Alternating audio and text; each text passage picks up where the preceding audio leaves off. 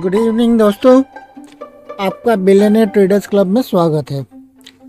मैं हूं आयन और आज तारीख है 29 मार्च 2022 और मैं आपके लिए प्रस्तुत करता हूं इंडिया और ग्लोबल इंडाइसेस की खबरें। तो शुरू करते हैं इंडियन इंडाइसेस से। तो आज Indian market 103 point Nifty 103.30 points ऊपर क्लोज हुआ। बीएसई सेंसेक्स 350 पॉइंट्स और निफ्टी बैंक 136.90 पॉइंट्स ऊपर क्लोज हुआ। मार्केट में काफ़ी उथल पुथल रही आज के दिन। विक्स हल्का सा गिर के अबाउट 5.78% गिर के 21.3025 पे क्लोज हुआ।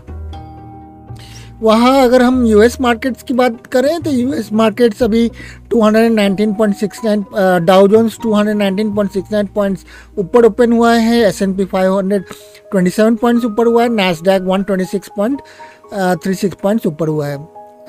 एस&पी 500 विक्स अभी कूल डाउन हो रहा है और 19 पे है। S and P VIX in fact India VIX से भी ज़्यादा कूल डाउन हुआ है। हम अगर एशियन मार्केट्स को देखें तो सुबह के दिन जब एशियन मार्केट्स क्लोज हुआ था तो निकेई जो कि जापानीज इंडेक्स है 308.53 पॉइंट्स ऊपर क्लोज हुआ। Australian markets 51 points open close हुआ था। शंघाई एसजेडजी कंपोनेंट्स चाइना और डीजे शंघाई नेगेटिव में क्लोज हुए। ये ऑब्वियसली लॉकडाउन के इम्पैक्ट है, जहाँ पे आपको पता ही होगा कि चाइना में वापस कोरोना वायरस के केसेस बढ़े हैं और वहाँ पे लॉकडाउन, कई शहरों में लॉकडाउन हो रहे हैं। इनफैक्ट काफ़ी सारे बड़े शहरों में लॉकडाउन हो रहे हैं और इसका बिजनेस पे डायरेक्ट इम्पैक्ट हुआ है। वहीं हम अगर देखें तो हैंगसेंग जो कि हांगकांग का स्टॉक इंडेक्स है, वहाँ पे 242.66 पॉइंट्स ऊपर क्लोज हुआ है। ताइवान 28.65 पॉइंट्स ज़्यादा क्लोज हुआ है। अभी अगर हम यूरोपियन मार्केट्स देखें तो यूरोपियन मार्केट्स डैक्स और एफटीएसई से के केस में काफ़ी पॉजिटिव में है और ये डैक्स 367.36 पॉइंट्स ऊपर है। एफटीएसई 63.66 से। हम इसका डिटेल में एनालिसिस हम कुछ देर में करेंगे। अभी हम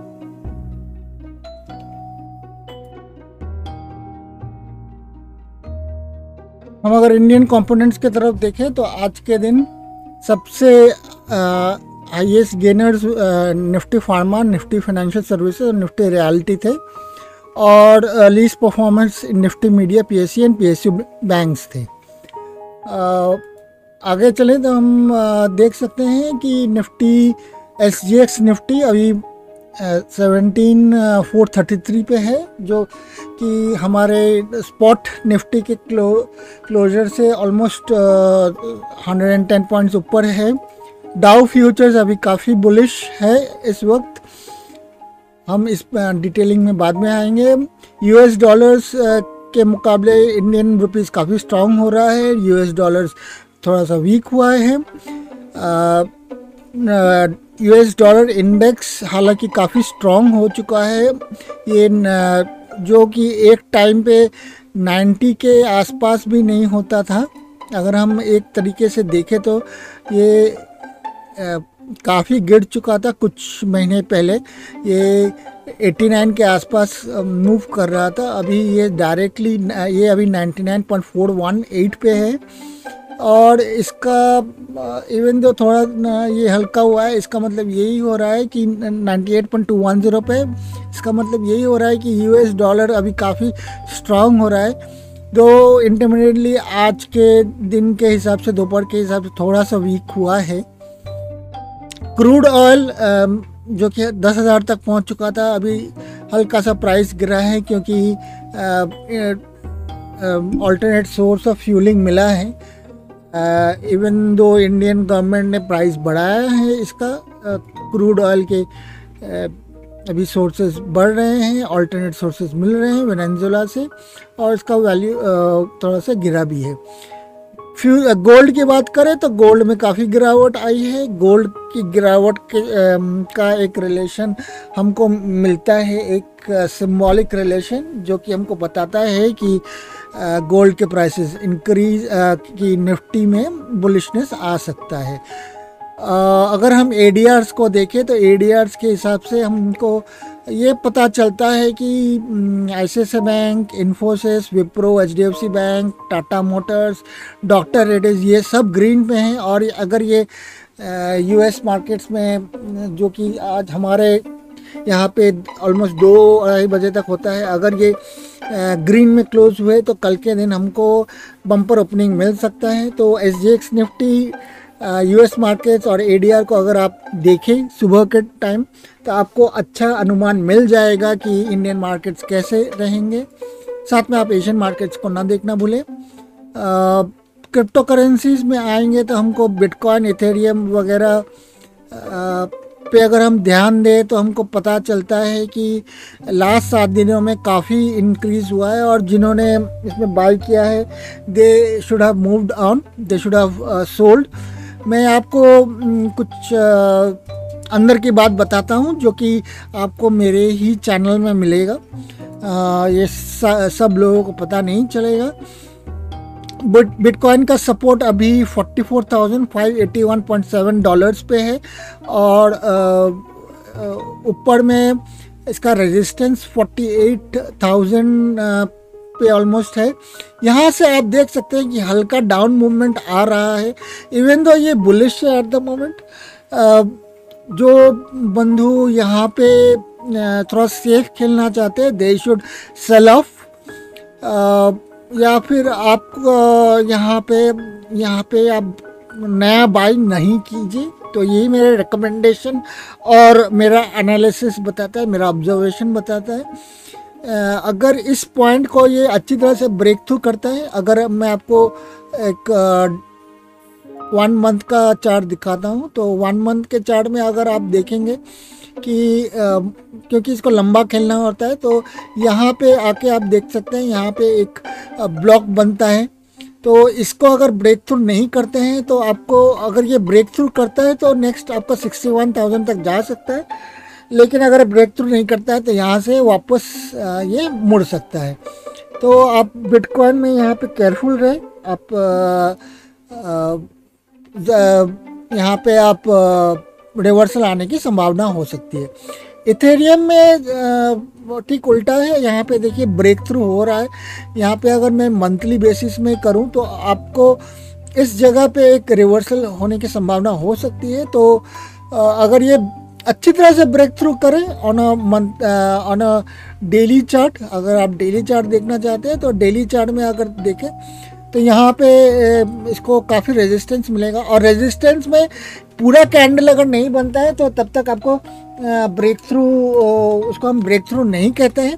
तो आपको तभी ब्रेक थ्रू मिलेगा जब यहाँ पे पूरा एक दिन के बाद पूरा कैंडल मिले। और नेक्स्ट इसका रहेगा 38,079 ऑन अ डेली चार्ट।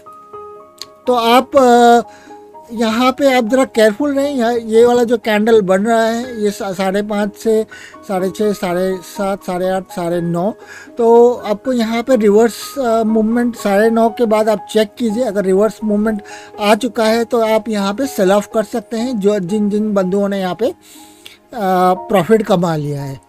हम जल्दी से डाउ जोन्स का हाल देख लेते हैं। तो डाउ जोन्स में काफ़ी बड़ा जंप मिला है 7 बजे के बाद जब वो ये ओपन हुआ था, लेकिन ये बढ़त, ये जो गैप अप ओपनिंग अभी तक सार्थक नहीं हुआ है। इवन दो ये ऑन अ 5 मिनट्स चार्ट ये 200 डेज मूविंग एवरेज है। ये एक नॉर्मल ट्रेड का ये बताता है कि गैप अप होने के बाद हल्का सा डाउन मूवमेंट आता है, लोग प्रॉफिट बुकिंग करते हैं। ये हम रेगुलर अपने निफ्टी, बैंक निफ्टी और बाकी स्टॉक्स के इसमें देखते हैं। तो हमको डे एंड तक देखना है कि ये गैप अप कामयाब रहा कि नहीं रहा।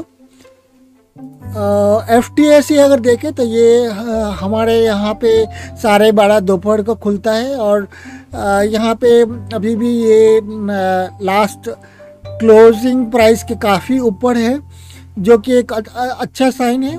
तो हमको यही पता चलता है कि इसमें बुलिशनेस रहेगा यूरोपियन मार्केट में, even though and also because US markets में बुलिशनेस है। अगर हम जर्मन मार्केट्स की बात करें, जो कि एक इंडस्ट्रियल स्ट्रेंथ है यूरोप में। यहाँ पे आप देख सकते हैं कि ये सीधा ओपन हुआ है, हल्का सा डिप भी गया था। तो इसके साथ हम यूरोपियन मार्केट का एनालिसिस तो कर चुके हैं। हम अभी अपने इंडियन मार्केट्स का एनालिसिस करते हैं। हमको इंडियन मार्केट्स में क्या क्या दिखा, क्या नहीं दिखा। तो पहली बात हम ये देख लेते हैं कि ये निफ्टी ये फ्यूचर्स के थ्रू हम देख रहे हैं ताकि हमको वॉल्यूम्स भी दिखे। काफ़ी गैप अप के साथ ओपन हुआ, लेकिन एक बार गैप अप हुआ तो till about afternoon, mid afternoon sideways movement ही रहा, थोड़ा सा डाउन साइड इसका बायस था। 12 बजे 1 बजे के बाद एक बड़ा सा डिप आया था। तो ये बेसिकली एक जो हम कहते हैं कि वॉल्यूम्स के साथ होल सेलर्स ने काफ़ी डंप कर दिया। ये इसने काफ़ी सारे लॉन्ग जिन्होंने होल्ड किया उनका शायद स्टॉप लॉस हिट करवाया होगा। साथ ही साथ इन्होंने काफ़ी लोगों को शायद शॉर्ट बाइंग के लिए इंड्यूस किया होगा। लेकिन उधर ही हम देख सकते हैं कि एक चाल चली होल सेलर्स ने और इमीडिएटली मार्केट को ऊपर लेके गए। तो ये एक क्लासिक होल सेलर्स मूव था। तो इसलिए कहते हैं कि आप अपना एनालिसिस को स्ट्रांग रखें। और सेम बातें बैंक निफ्टी में हुई। बैंक निफ्टी में मूवमेंट आया, लेकिन इसमें गैप अप तो नहीं हुआ था, बट हाँ ओपनिंग काफ़ी हाई था थोड़ा, फिर उसके बाद हल्का हल्का नीचे गिरा, फिर एक क्लासिक डाउन मूव आया। होल सेलर्स ने अपना प्रोडक्ट को ऑफलोड कर दिया। और जब भी ऐसा होता है तो आपको इमीडिएटली शॉर्ट नहीं जाना चाहिए, आपको रुक जाना चाहिए। आपको और ये 3 मिनट्स का चार्ट है तो आपको ये 15 मिनट्स के चार्ट में, नहीं तो आपको 30 मिनट्स के चार्ट में देखना चाहिए कैसा प्राइस बन रहा है, कैसा प्राइस एंड वॉल्यूम बन रहा है। फिर यहाँ से धीरे धीरे करके उन्होंने ना केवल जो लॉन्ग है उनका शॉर्ट्स को हिट करवाया, जो शॉर्ट है उनका भी उन्होंने स्टॉप लॉस हिट करवाया। दोनों तरफ से उन्होंने मार्केट को ट्रेडर्स को, नॉविस ट्रेडर्स को किल किया। और फिर जाके होल सेलर्स ने अपना यहाँ पे शायद एंड में प्रॉफिट बुकिंग किया। तो हम डिटेल्ड एनालिसिस कुछ देखते हैं जहाँ पे हम फिबोनाची के थ्रू या फिर पिचफॉर्क के थ्रू हम एनालिसिस करते हैं। तो हमने एक पिचफॉर्क बनाया था जहाँ पे हमने हाइज टू लोज लिया था। अभी हमको ये दिखता है कि मार्केट में जो ऊपर जा रहा है, यहाँ पे ये कैंडल बना है जो कि 78.6 के काफ़ी ऊपर है और 100 की तरफ जा रहा है।